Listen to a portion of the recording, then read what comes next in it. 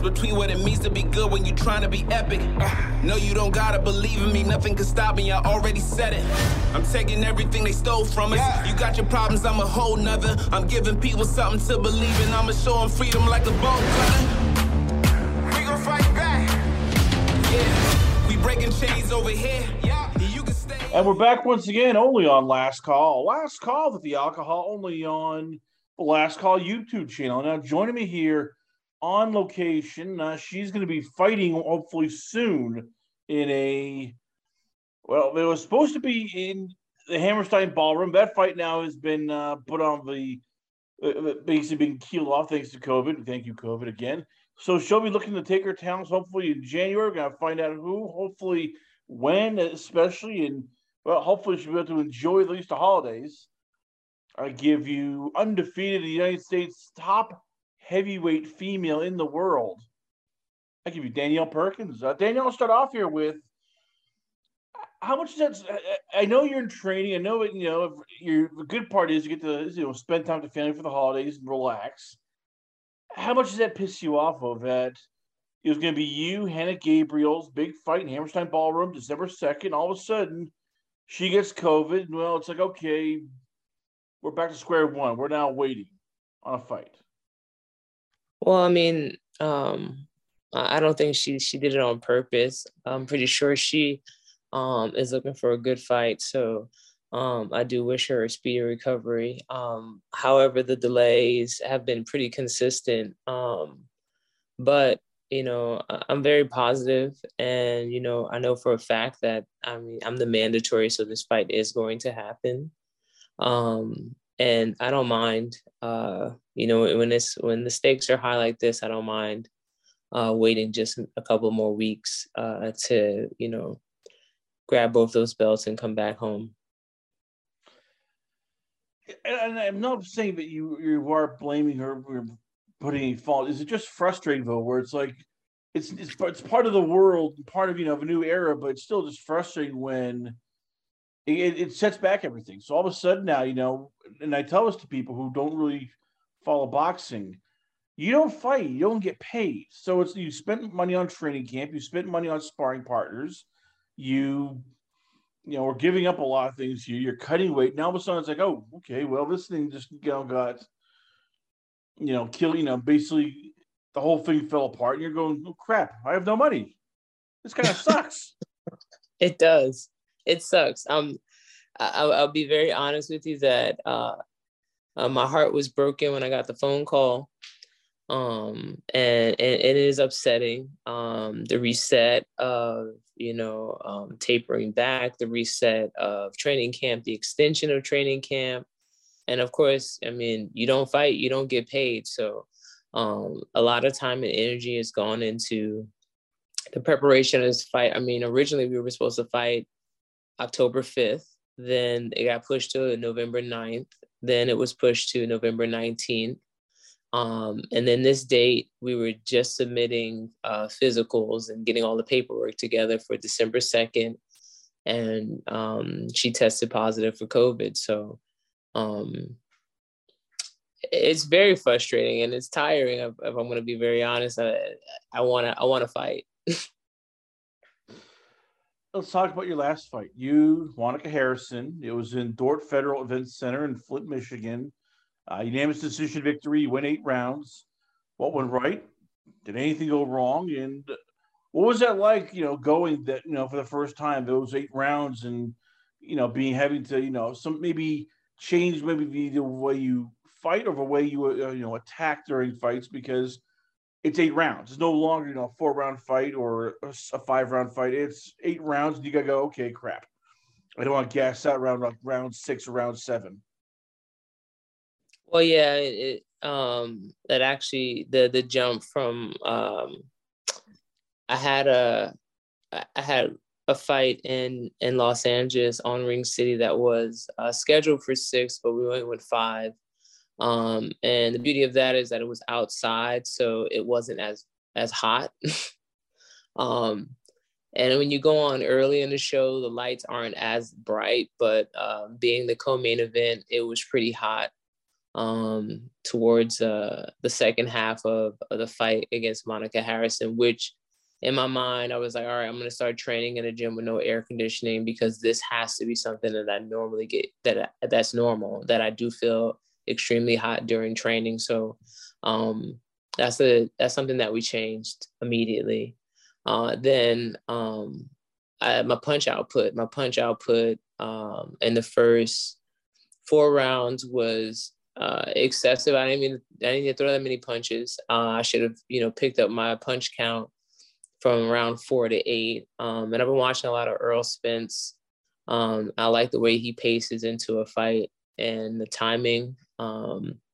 So that's another thing that we changed. I didn't get hit. I think she landed maybe 10 punches.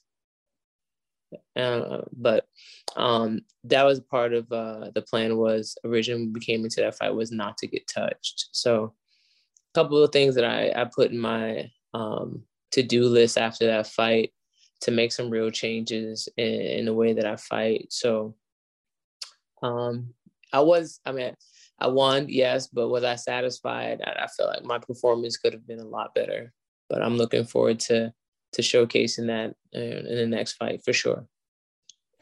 Well, how much we'll go to so many questions to have in this fight, but first let's start off with the pacing here and everything.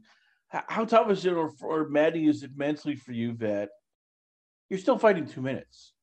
The guys are fighting 3-minute round, 3-minute rounds.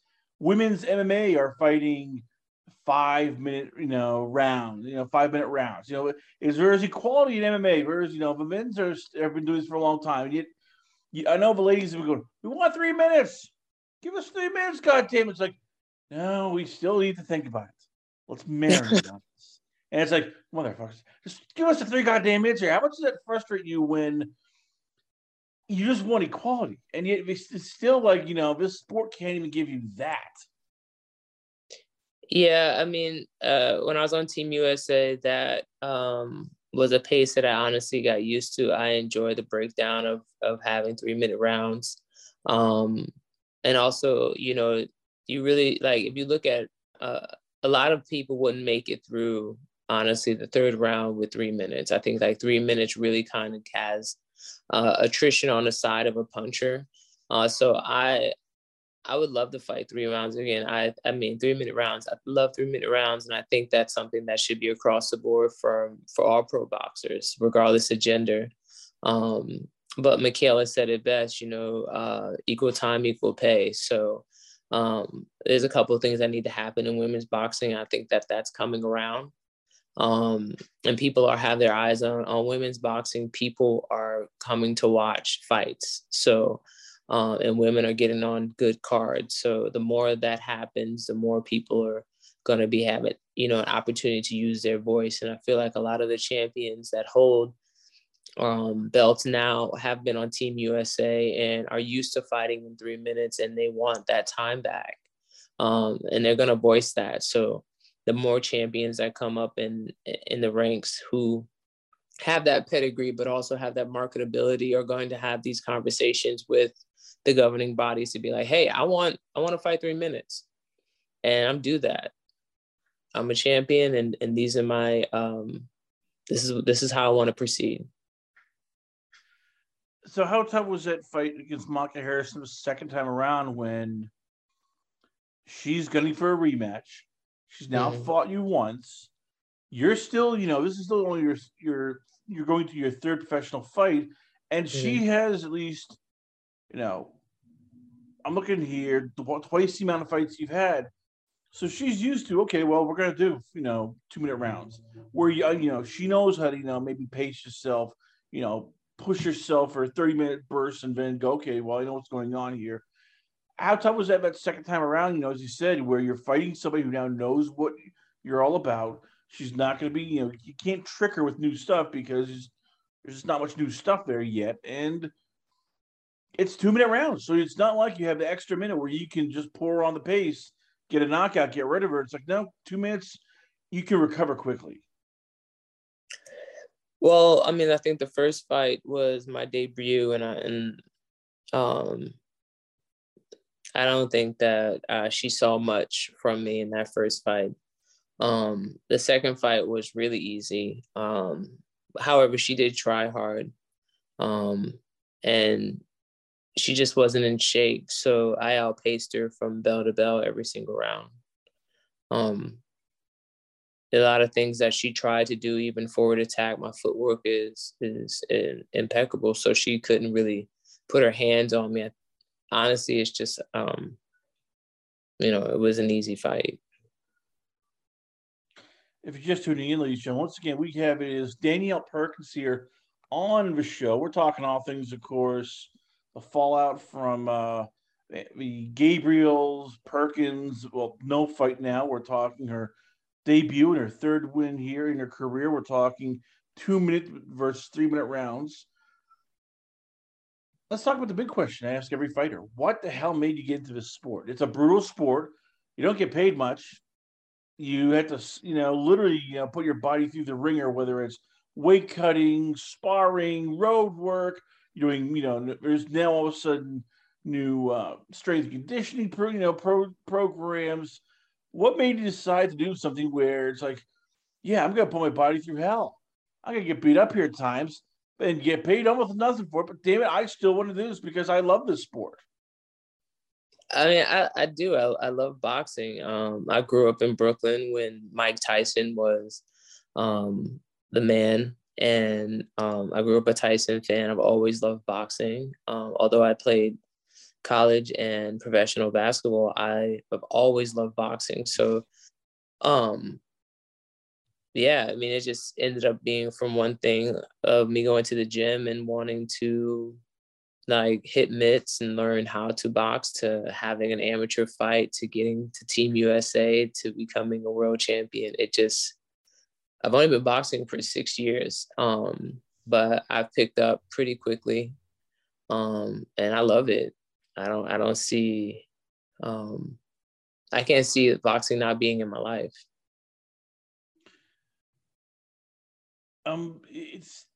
I've always thought it's difficult for female fighters because there's always rules you have to follow, and there are unwritten rules.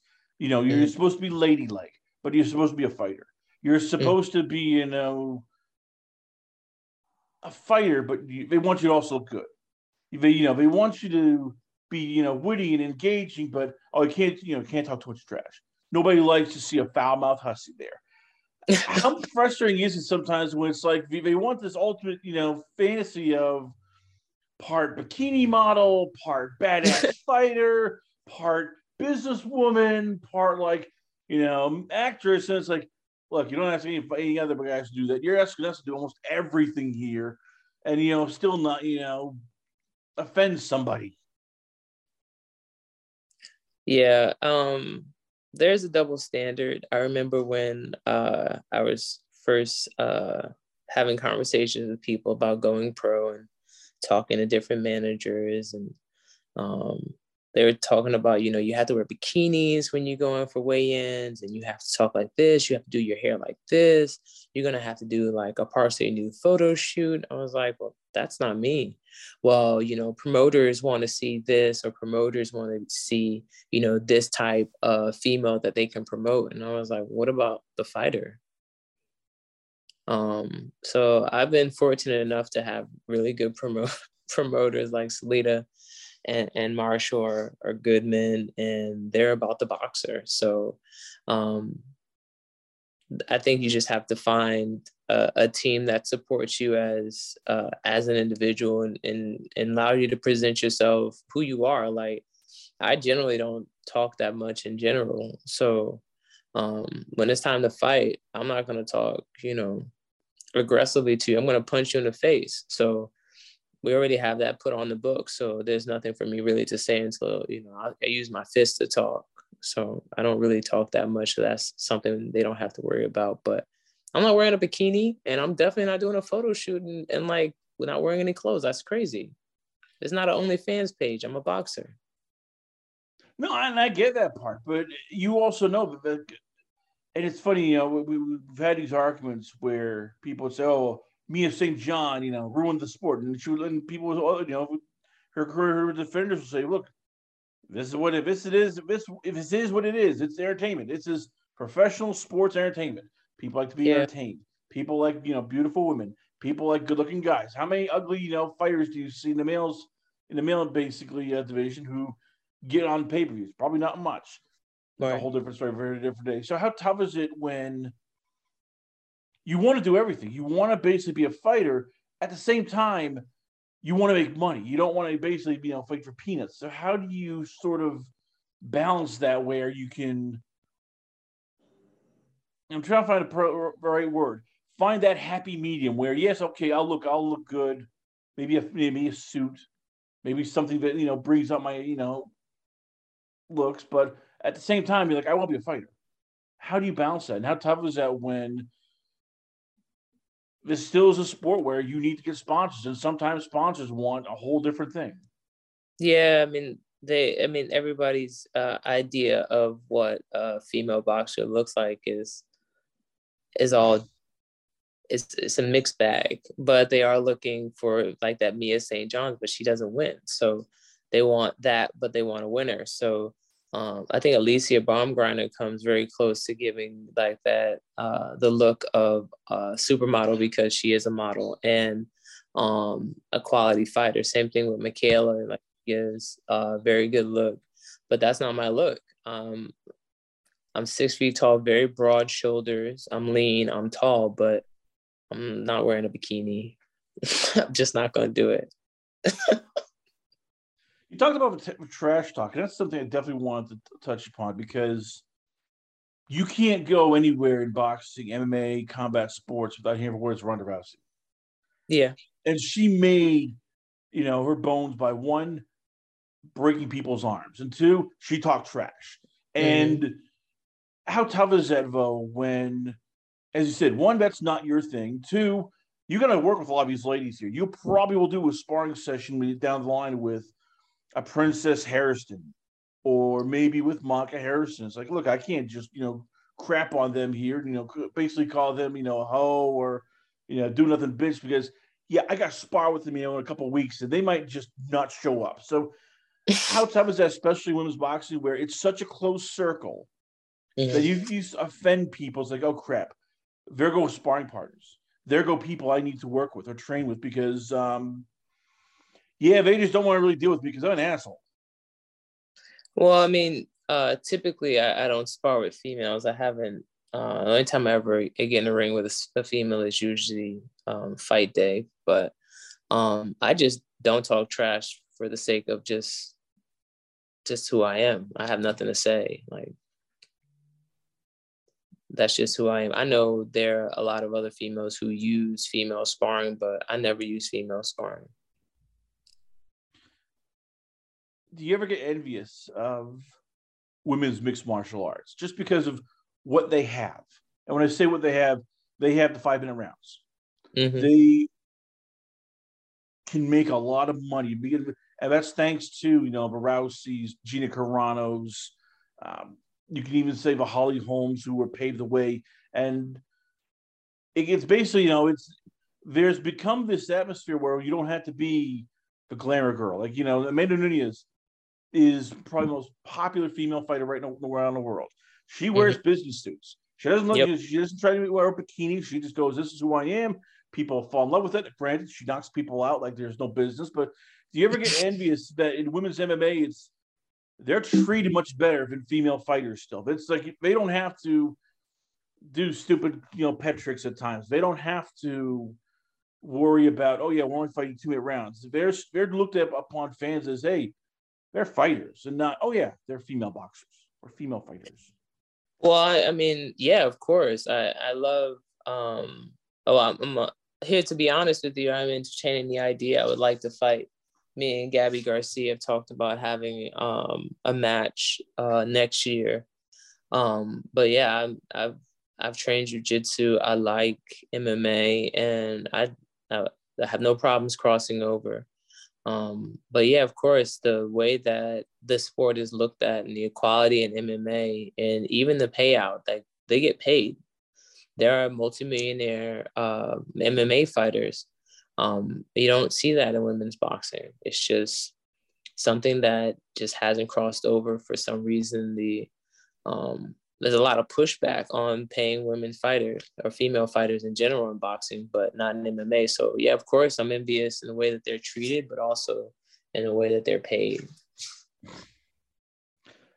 Last question for let you go. And as you said, you're going to be hopefully fighting in January. We're working on about details and everything. How much have you had to sacrifice just to get to this part? Because as we talked about briefly on the show with you here, you've competed in the amateur level. You've been doing this for a long time. You're now a professional with 3-0 with 1 knockout. And everybody thinks, oh, it's easy. I can box. Hey, I played high school football. Hey, I ran track. Hey, I did basketball here today.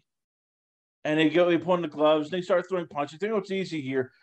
Fighters know exactly what I'm talking about. Like, this is not, for the faint of heart. You don't play boxing. It is boxing. So what have you had to give up along the way just to get to this part of, in your journey? Like, what are some of the things you've had to sacrifice that most people just would look and go, oh, my God, that's a lot of stuff they had to sacrifice?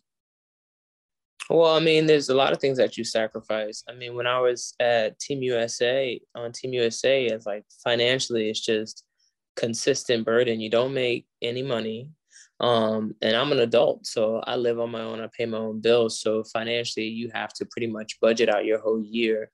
In addition to all the international travel, the layovers, you're tired, you train 3 times a day, then you fight, you leave home. You leave home, go to Colorado. You're in training camp for a couple of weeks there. Then you go to acclimation camp in Germany for a couple of weeks.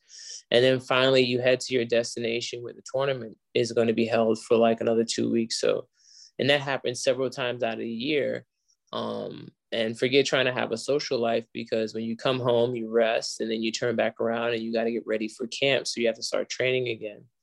And as a pro, it's a lot of scheduling because every boxer I know just about has a job. So around your job and your work schedule, you have to find a job or a position that allows you to be flexible. And you're going to pretty much use that money to buy equipment until you get sponsored, pay for sparring. You have a full staff of people that you pay once you get out of the ring, which I also think people don't take into account. You're a business owner, and you have people that you have to support, and that kind of depends on your performance in and out the ring. So there's tons of sacrifices. All you do is sacrifice, and you have to be willing to sacrifice more if you want to be great. So I don't know. I hope I would answer the question. You did it with 5 stars. Ladies and gentlemen, once again, it's been an honor and pleasure to have you on the show. We give you, it is the United States top heavyweight professional boxer in the world. I give you Daniel Perkins. Danielle, before I let you go, where can fans check you out at? Where is the Twitter page, Instagram, the website, and where can fans hit you up at? Well, you can hit me up on Instagram at Chambers11221. I always forget my Twitter handle. I always get Twitter messages. I'm pretty sure it's like Daniel Perkins or something like that, but don't send anything there. My Facebook is Danielle Chambers. There's a lot of confusion around that, but that's my Facebook page.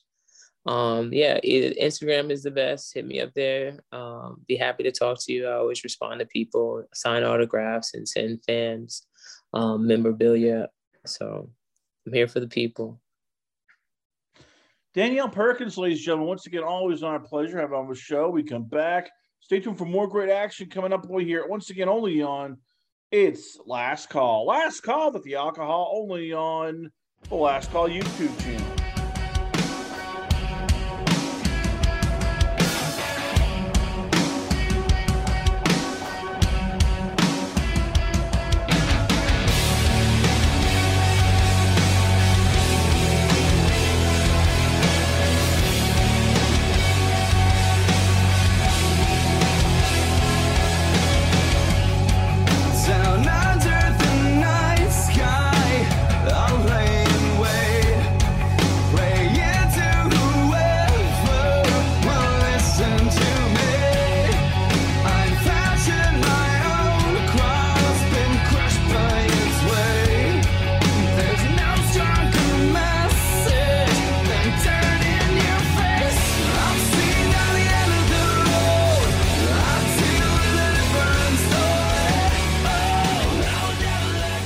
Back once again, ladies and gentlemen, only on Last Call. Last Call with the Alcohol, only on the Blue Wire Hustle Network. And well, we took Thanksgiving off. We wanted to recharge the batteries. Well, we got a lot to talk about here. Fallout from Crawford Porter.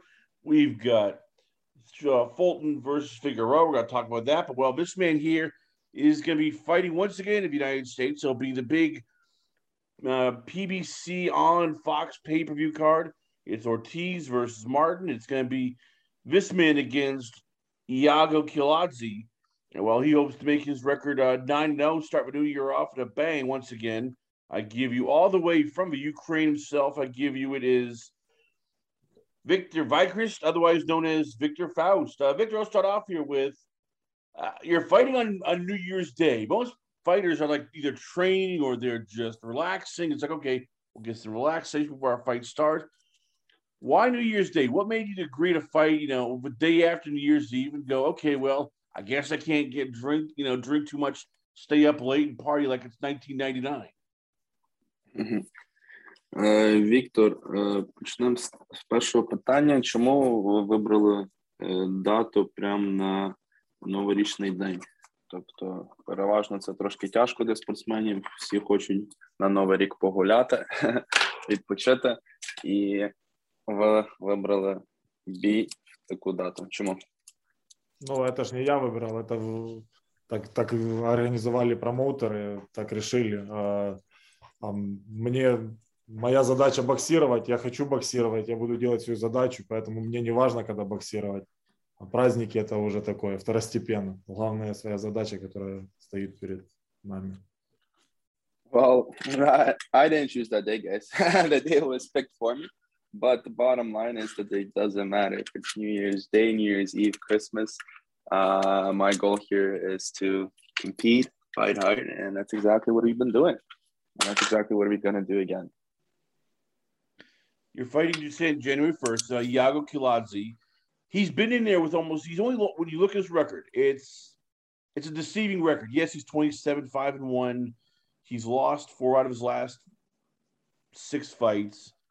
He only loses to good fighters, though. Joe Joyce, Michael Hunter, Adam Kawakni, Efe Ajagba. And against Ajagba, he dropped Ajagba. He rocked him a lot. How much of it for you is this a step up where you're fighting a guy who he has enough power to hurt you? He's been in there with some of the top rising stars in the heavyweight division. And if you sleep on him, he's a guy who can basically ruin your career. Віктор, твій опонент зараз, да? В нього рекорд 27,5, але в нього такий рекорд трошки обманчивий. Тобто він програвав тільки дуже-дуже сильним опонентам. Це для тебе, можна так сказати, великий степ вверх, великий крок вперед. І в тебе багато ризику досить. Тобто, які в тебе думки, яке в тебе самопочуття, йти в цей бій, знаючи, що це досить сильний опонент, і що ти взагалі про це думаєш? Ну, для начала самочувствие у меня отличное. Готовлюсь к этому поединку, как к всем предыдущим. Ответственно, со здравой головой. Все делаю только здраво. Оппонент хороший, и я благодарен своему промоутеру, что выбирают мне хороших оппонентов. Посмотрим, на что он способен.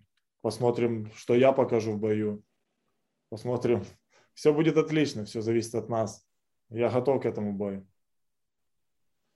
So the bottom line is, regardless of the opponent in front of us, we always have the same strategy, the same game plan. We always give it 110%. And that's exactly what we have here, right? I'm thankful for the opportunity. As you said, this is a step up, but I'm up for the challenge. When it comes to fight day, when it comes to fight night, we'll see what the opponent in front of me came prepared with. We'll see what I came prepared with. And, we'll let the public decide, right? I'm going in 110%. And that's that. How much easier will this fight be for you in terms of the travel? I mean, the last time we saw you, you were fighting on the undercard of Fury Wilder 3. And it's not fun traveling, when you're flying overseas. You're stuck in an airplane. Airplanes were not made for big people. You have to fly all the way over the United States. There's a time zone, difference. You're trying to get used to sleep. I'm guessing the first time there was some, hinks you had to work out. How much easier is it the second time around that you're now used to, okay, well, I got to get used to this for a time zone difference. I got to get used to this for, being awake, going to sleep. How much easier has this camp been now that you had that first camp where you had to get used to traveling, across the pond? Наскільки легше для тебе цей підготовчий табір, ніж попередній? Тобто це вже другий раз, що ти в Америці, вже трошки акліматизувався з різницею в часі, з кліматом і так далі. Тобто, само собою, що перший раз було дуже тяжко із-за того, що така кардинальна зміна. Як підготовка йде до другого бою?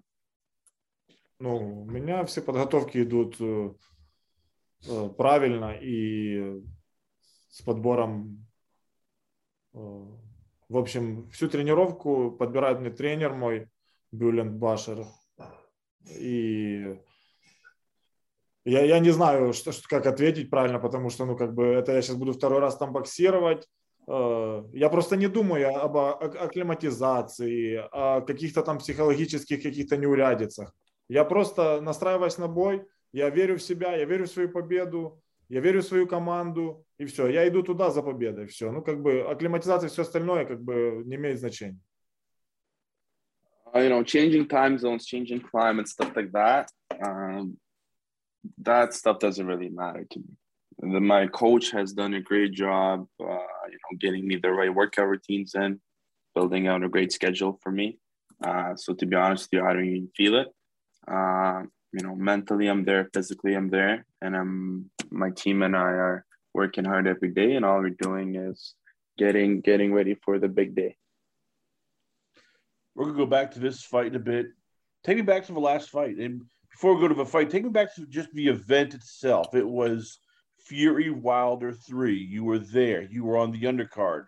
It was basically a lot of big fighters on that card. You had a lot of heavyweights on that card also.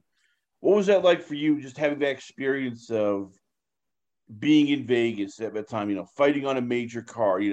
For you, how fun was it just, getting to be on someplace where there were tons of fans, tons of cameras, lots of people there, and it's just fun. You feel like you're part of something big. Давай повернемося до того останнього бою, Віктор. Такий великий грандіозний бій був між мейн-евентом.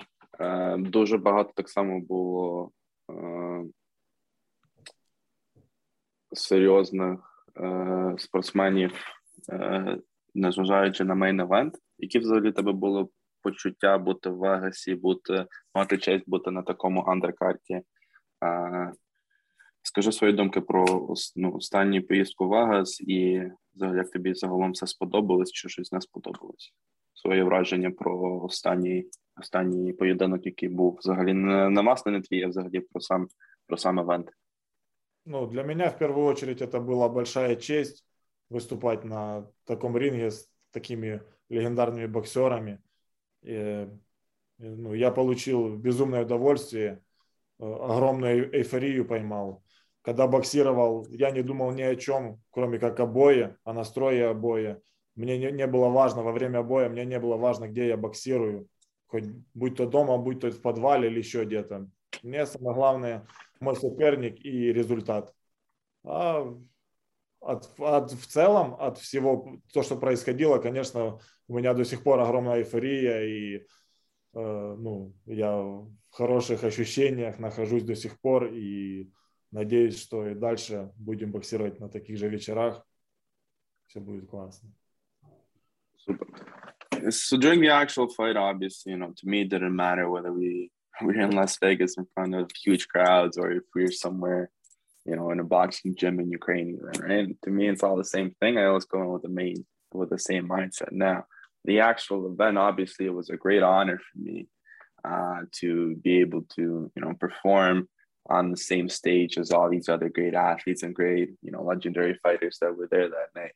And after the fight, the whole experience, the whole show, everything was amazing. Everything was top level, and I'm still very ecstatic about it even to this day, even though it's been some time now, right? And just going forward, I'm looking forward to competing on the same cards again, and hopefully one day getting to the main event as well.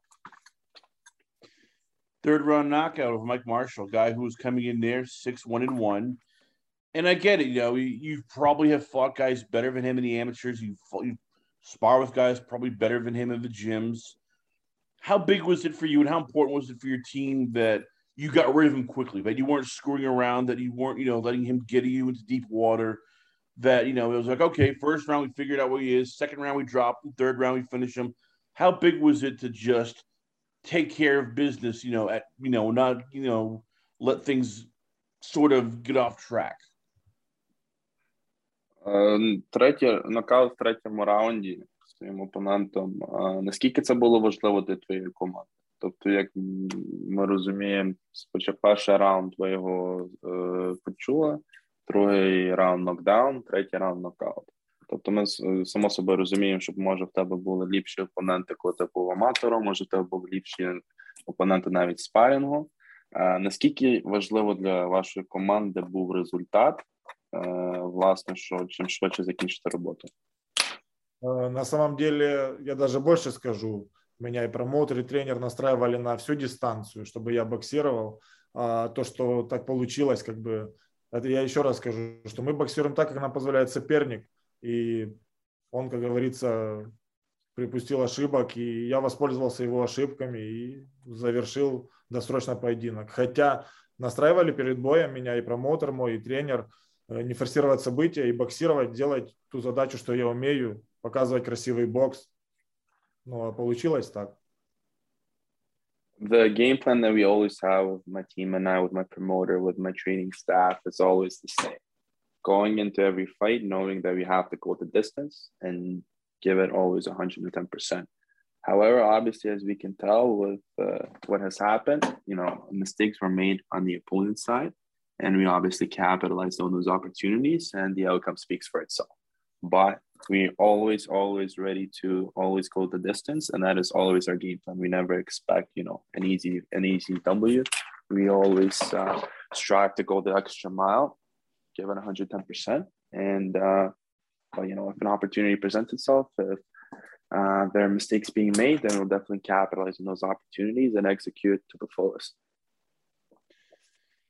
How much more pressure is there that you put on yourself? Because you're in a special place here. There's this, and I know that we can't get into too much detail, but there is a partnership with your promoter, Al Haymon, where you're now fighting on, the U.S. cards. You're fighting on a pay-per-view.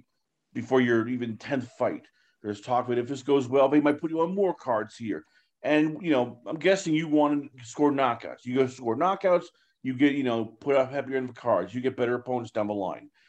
How much pressure do you put on yourself every fight to not just win, but I want to win convincingly. I want to have a highlight win. I want to show people that I'm ready for a world title by my 15th or 16th pro fight.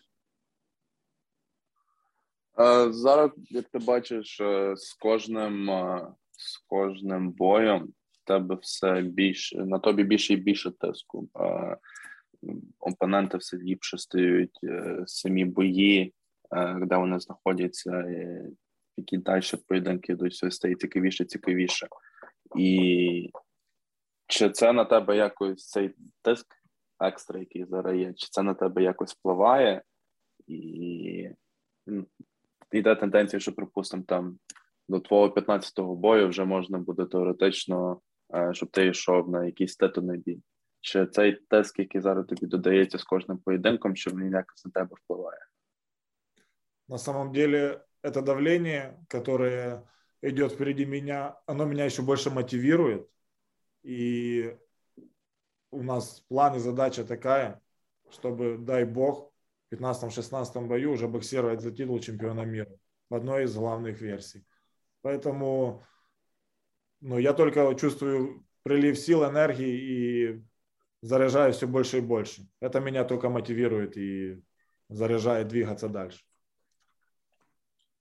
You're absolutely right. The pressure is definitely mounting with every fight. But that is exactly what drives me, what motivates me, what allows me to, get up every morning and train harder than I did the night before. Is the pressure that's constantly there.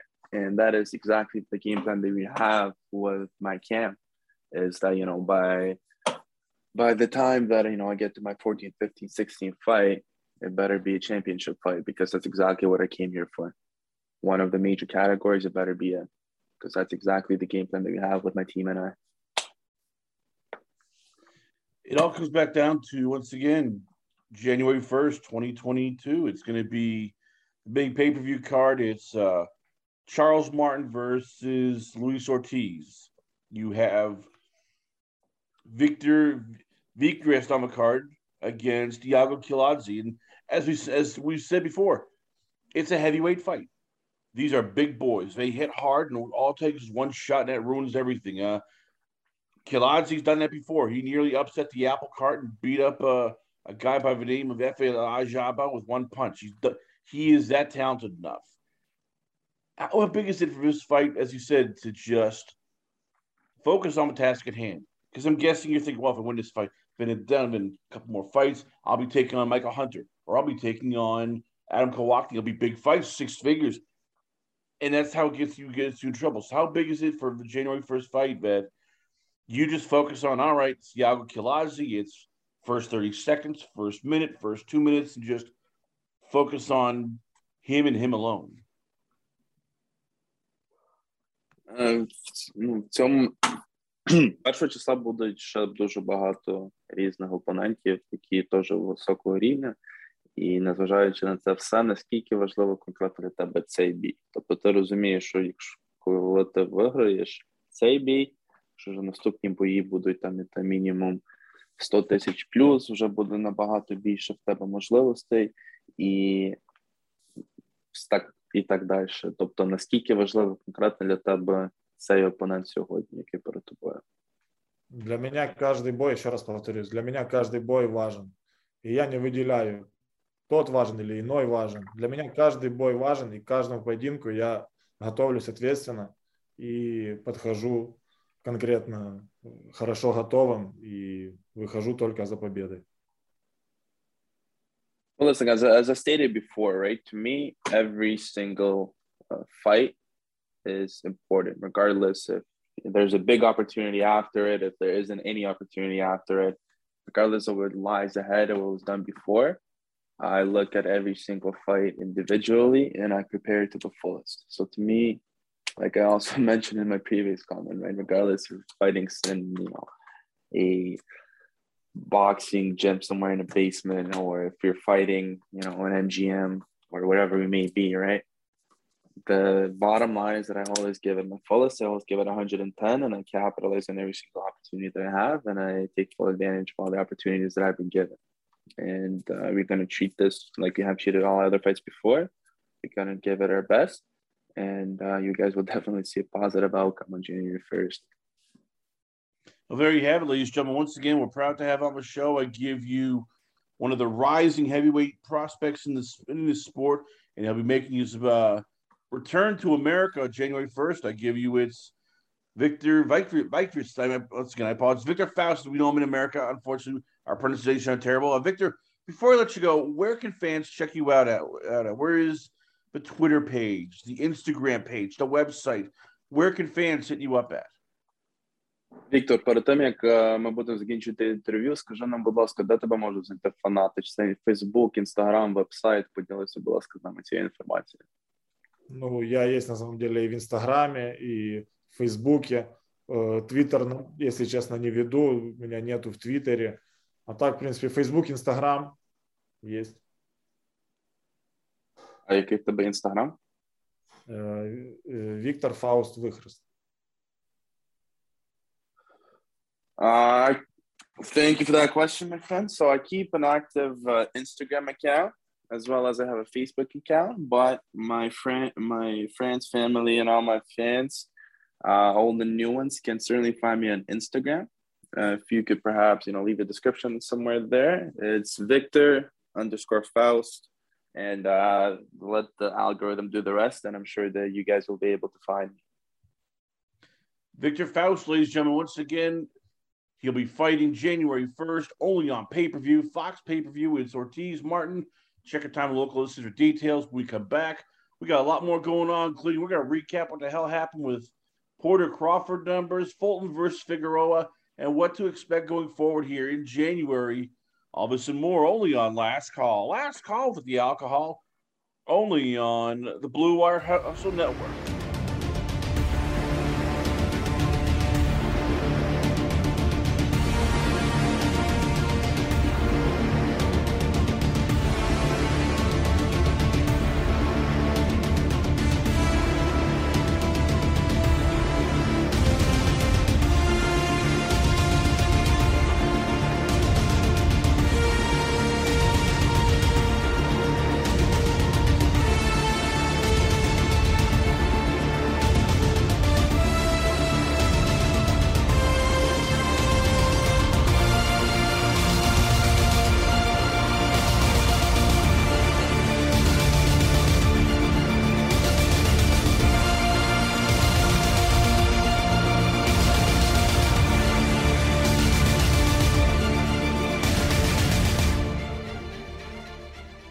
And we're back once again only on Last Call. Last Call with the Alcohol, only on the Blue Wire Hustle Network. And once again, I want to thank my wonderful guests we had.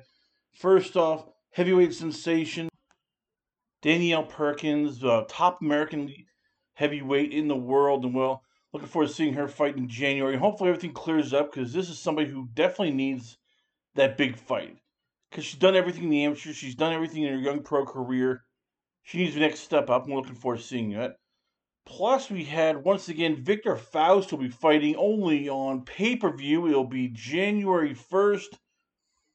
The PBC on Fox pay-per-view with Ortiz versus Martin. He'll be taking on Iago Kiladze in a heavyweight scrap. Well, I'm looking forward to seeing him in his, hopefully, American tour soon, coming to a stadium or a casino near you. And, well, we had basically, I would say, probably the best weekend of boxing fights you could ask for.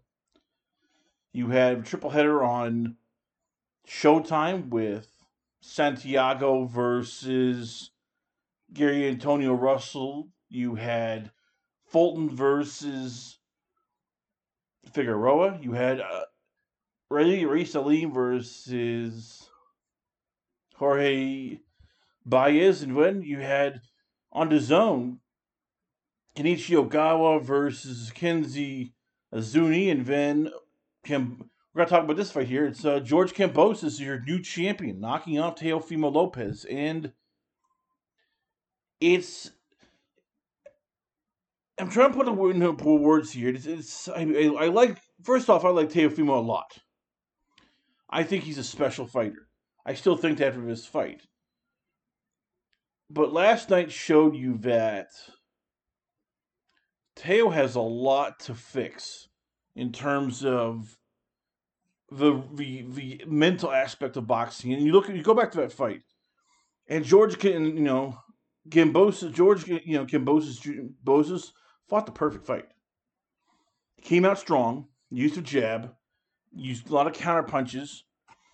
He understood what Teo thought of him, that Teo had no respect for him, that he was going to try to knock him out early, that he didn't want to, get into a boxing match. He just wanted to knock the guy out.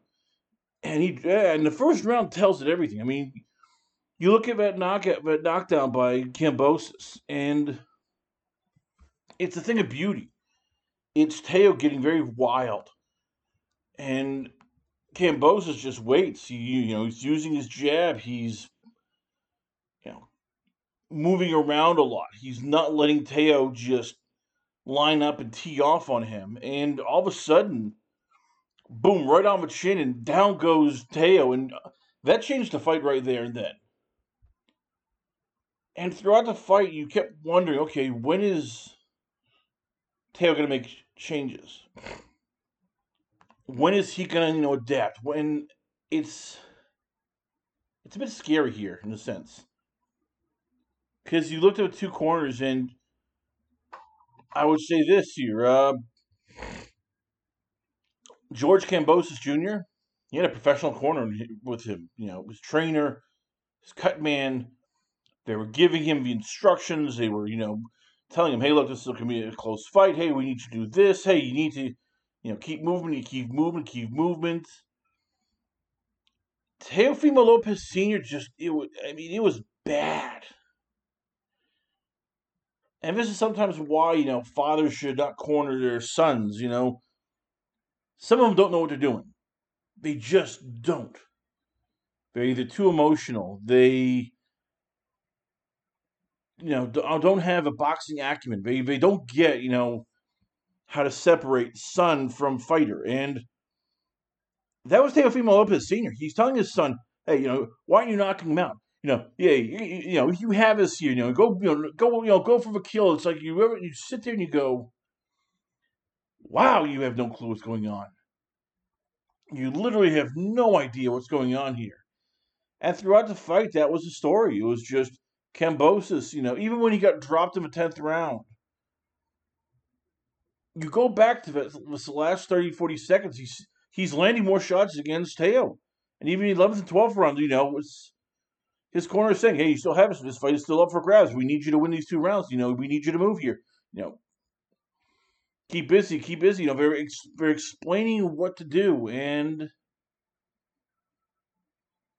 it's going to be interesting to see where all parties go from here. Kambosos Jr., he's a free agent promotionally, so he can go any place he wants. And you look at, he wants Devin Haney next. That's a possible fight. He, it depends on what Tank Davis does. Hey, that's a fight right there. Ryan Garcia. There are fights to be made for Kambosos Jr. And hey, he could probably even say, I want to fight in Australia. And he can make that happen now because he is a champion. With Teofimo, you almost wonder at this point if it's time for Bob Arum and Dave McWater, his trainer, the manager of the year, one of the best people in this business, to sit down with Teo and explain to him, you need a new trainer. This isn't working. We understand it's family. You need to have somebody in your corner who is an adult, who understands how to guide a fighter, who understands how to separate, passion from analytical. And look, there's a lot of East Coast that he could go for. You have Bredman Edwards, who's done great work with Crone Davis and, of course, J. Rock Williams. You have, to me, a trainer of the last 2 years, which has been Sugar Hill. That's the guy I think would be wonderful. You have Barry Hunter. You have Ismail Salas. You have, there's a ton of trainers who he can go to who can help him figure out, okay, we'll be the adult here. We'll be the ones who can give you the information, who can teach you how to be I hate to say he's a professional, but a business person in the ring, because you didn't see that from Teo. It was just a guy who was just out of control in that fight. And too often he's just the bigger he, the more he goes up in weight, it's going to start costing him more fights because he'll be taking on bigger guys. He won't be just a big bad bully anymore. And I like him a lot. As I said, he's a special fighter, but this fight showed that there needs to be changes in the camp, and I think his father is the one who basically needs to go. And I get it; it's family. It's never easy. It's not, and they have a very close bond. But at this point, he needs a better trainer. You cross that vote with the fight between Fulton and Figueroa Jr. and once again, great fight by the PBC. It's a little more different in terms of it's what you like in terms of boxing. Fulton, landed more of a cleaner shots. Figueroa is more active and landed maybe more of a harder shots. Either way, once again, that's a fight where you could, it was a majority decision. You could probably argue for either guy. Well, what's going to happen with both men also is very interesting. Fulton's a champion right now. Figueroa alluded to the fact that, hey, I might probably move up in weight class. And I get it. It's a bitch making 122. And he's a big kid. And like his brother Omar, they both are guys who are growing quickly. And if he goes up in weight, he has options. I mean, right now, as we mentioned before, it's at his weight class, he has, the Fulton match. And, you could do that. But it's, at 24 years old, he's only getting bigger. And especially for him, for Omar Figueroa, if you go up in weight class, let's say you go up to featherweight, there are still options on the table. As we mentioned, there's Ray Vargas, there's Kiko Martinez, a current champion. Both of those fights, you can make in Texas, you can make in Mexico or in California. They're made fights for Omar Figueroa if he wants to go up that route. Heck, if you want, even whatever happens to Emmanuel Navarrete, that's a fight the PBC gets involved in that can be easily made. There are fights for Brandon if he wants to go up and not have to drain himself to make 122. Meanwhile, Stephen Fulton, as you said, now's the time where we can start saying, well, where does he go next? And I know Reese Salim won his fight. He believes he's been next in line, and you could argue, well, that's the case. You also have Murdan Akhmadalev, who's with the zone, but hey, if there's enough money, they will cross, the networks. But that was a fight, I think, where last night we saw two guys take it to the next level. Stephen Fulton and especially George Kambosos Jr. And there were no bad refereeing. There was no controversy with judges. It was just, for one night, a great night of boxing. Sometimes if you're a boxing fan, that's all you can hope for. But we got to wrap this up. We're almost out of time. Once again, we have more great action coming up this week. But in the meantime, for Danielle Perkins, for Victor Faust, for myself, this is Chris Carr saying I'm out of here. Stay tuned for more great action coming up only on the Blue Wire Hustle Network. As you are listening to its Last Call with the Alcohol, only on the Blue Wire Hustle Network.